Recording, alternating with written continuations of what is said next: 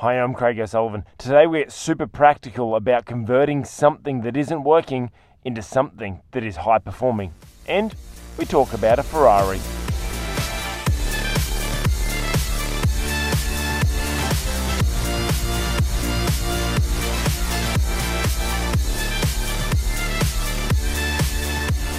Hi and welcome to episode 41 of the Just Cause Audio, where we take a metaphor from a trending event, movie, or TV show so that we can learn to become better communicators, entrepreneurs, or just all-round better people. Why?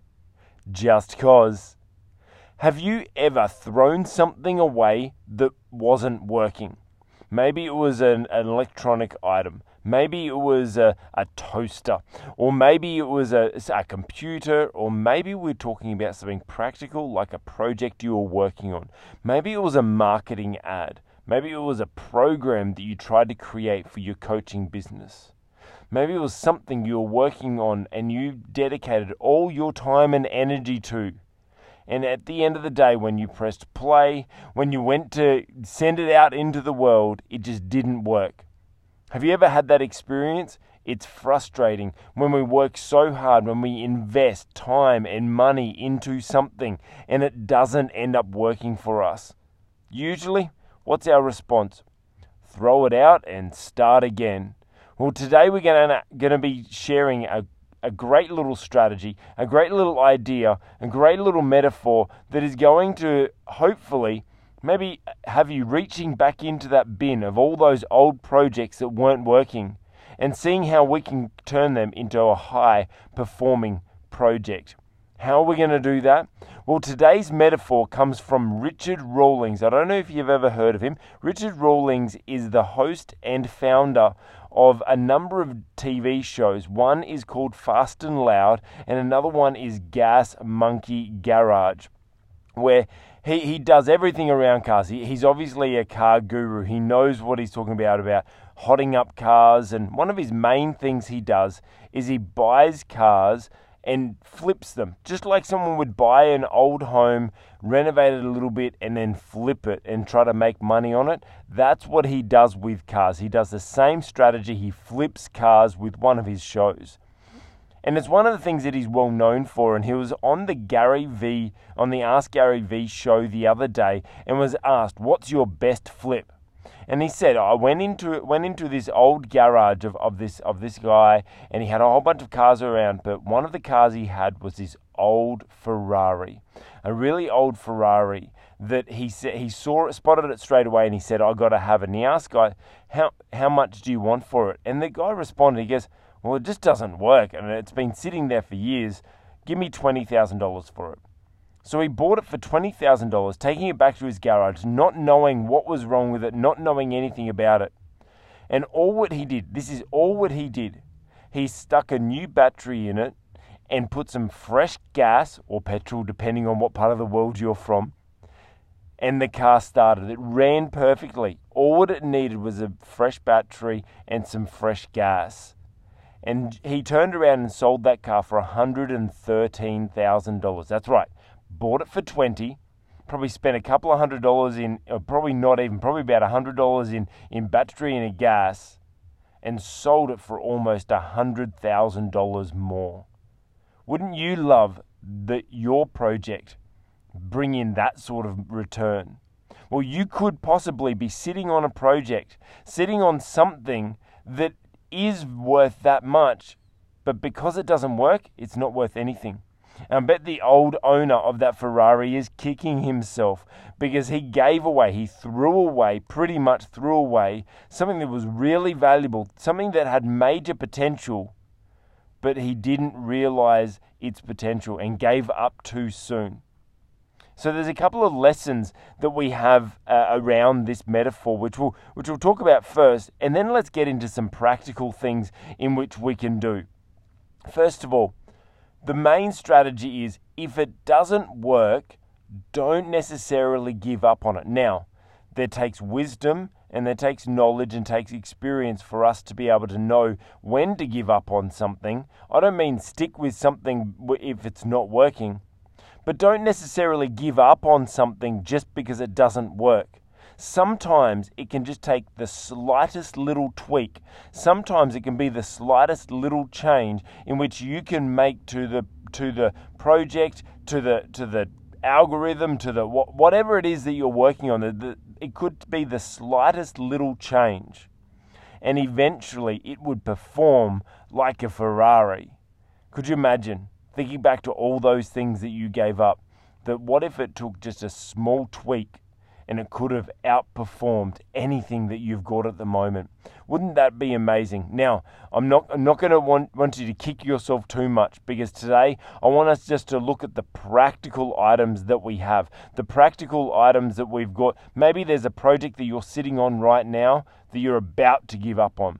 Maybe there's a project in the last couple of weeks or last couple of months that you have given up on. I don't want you to think back throughout your entire life and feel bad about yourself and go and wallow and have a pity party because there's all these things in the past that woulda, coulda, shoulda. I'm not talking about that. I'm talking about things that are practically in our hand. First thing, sometimes it just takes a small change, a small shift for us to be able to turn something that isn't performing into something that's high performing. But the second lesson that we have to learn from this is the previous Ferrari owner. Let's not be too mad at him. Let's not be angry at him. Let's not put him down, because he's probably kicking himself, but he wasn't to know any better. He's not a car expert. He just owned the car and it just didn't work. So it wasn't up to him to know. Sometimes we may be working on something and it may not be performing, but it's not our fault.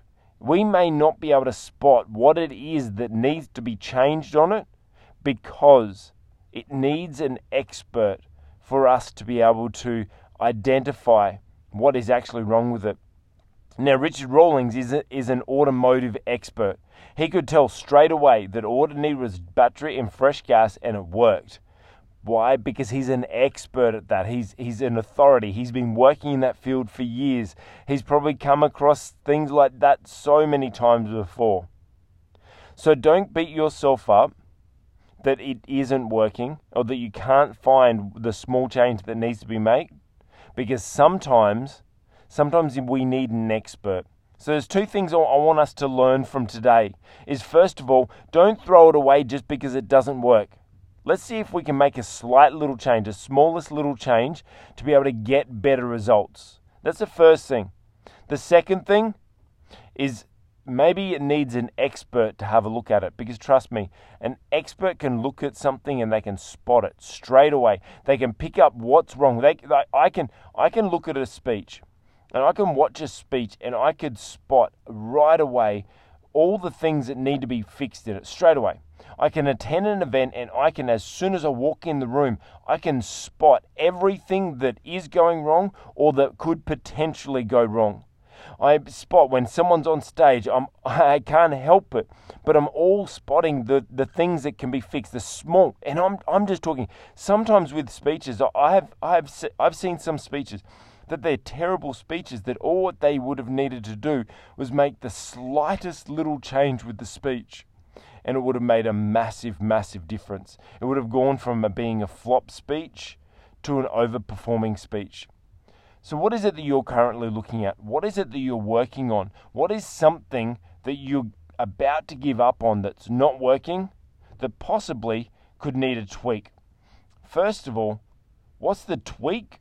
And second of all, who's the expert that you can reach out to try to see if they can help you with it?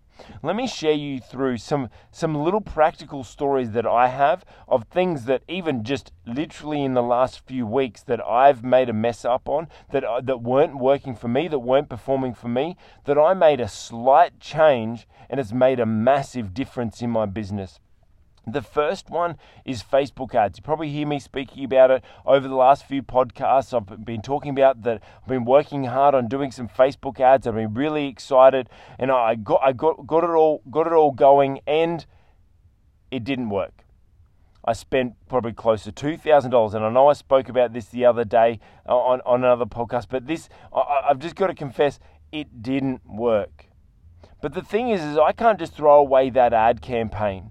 I can't just throw it away because it just didn't work and just give up on it. No way. Every time is a lesson learned. So I took a step back and looked at what is the small changes I need to make to this. Now, I said that this was going to be practical. Let's talk about practical marketing strategies. Have you ever heard of split testing? You'll be amazed that the slightest little change in an ad can make it perform so much better. And if you haven't heard about split testing, all it is about running the same ad twice, but only making one slight change in it. And this is what I love about digital marketing. This is what I love about online marketing, and especially Facebook marketing, is it allows us to split test ads to see which is the best performing. For this ad campaign, I had 8 different ads running.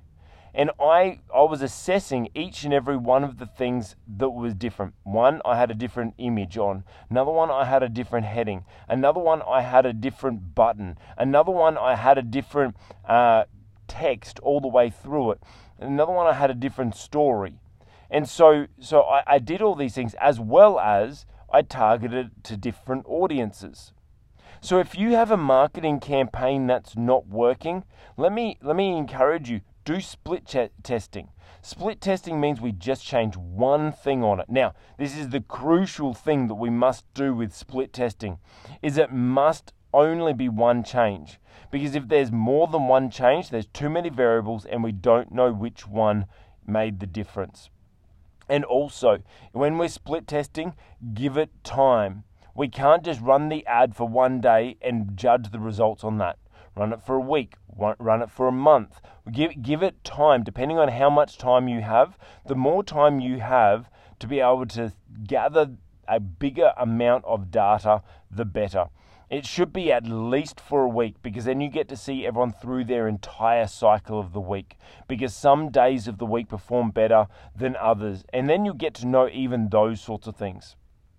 So first of all, just do split testing. Split test everything that you're doing. You know what? And I'm talking about marketing, but this could be anything with a project that you're doing. The way that you're working with people, split test. Split test how you work with clients and see which ones get the better results. Split test how you deal with your team and see which gets a better response.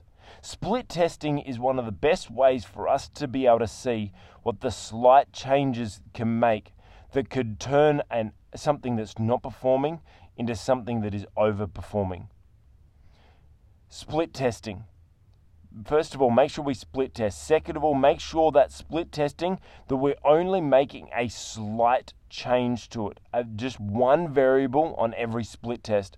And then the third is allow it to run out for its time. Allow it to take time to get the results so that you have equivalent data or good quality data. If you want to talk statistics, the more numbers you have, the more figures you have in your data points, they call them in statistics. The more data points you have, the more effective the results of the test, of the survey, of the split test. So make sure you're split testing. Make sure you're trialing just one slight change, and then once you've found which one works best, split it again, make another change, and slowly gather. And that is how we can turn something that isn't performing into something that's overperforming. Now, that's talking about marketing and a lot of other things that split testing can be really valuable for. But let me just throw something else out there, that another mistake that I made, or something that wasn't quite working for me, and I just made the slightest little change, and now it's a lot more effective. When I was a head speaker coach for an institution and training professional speakers.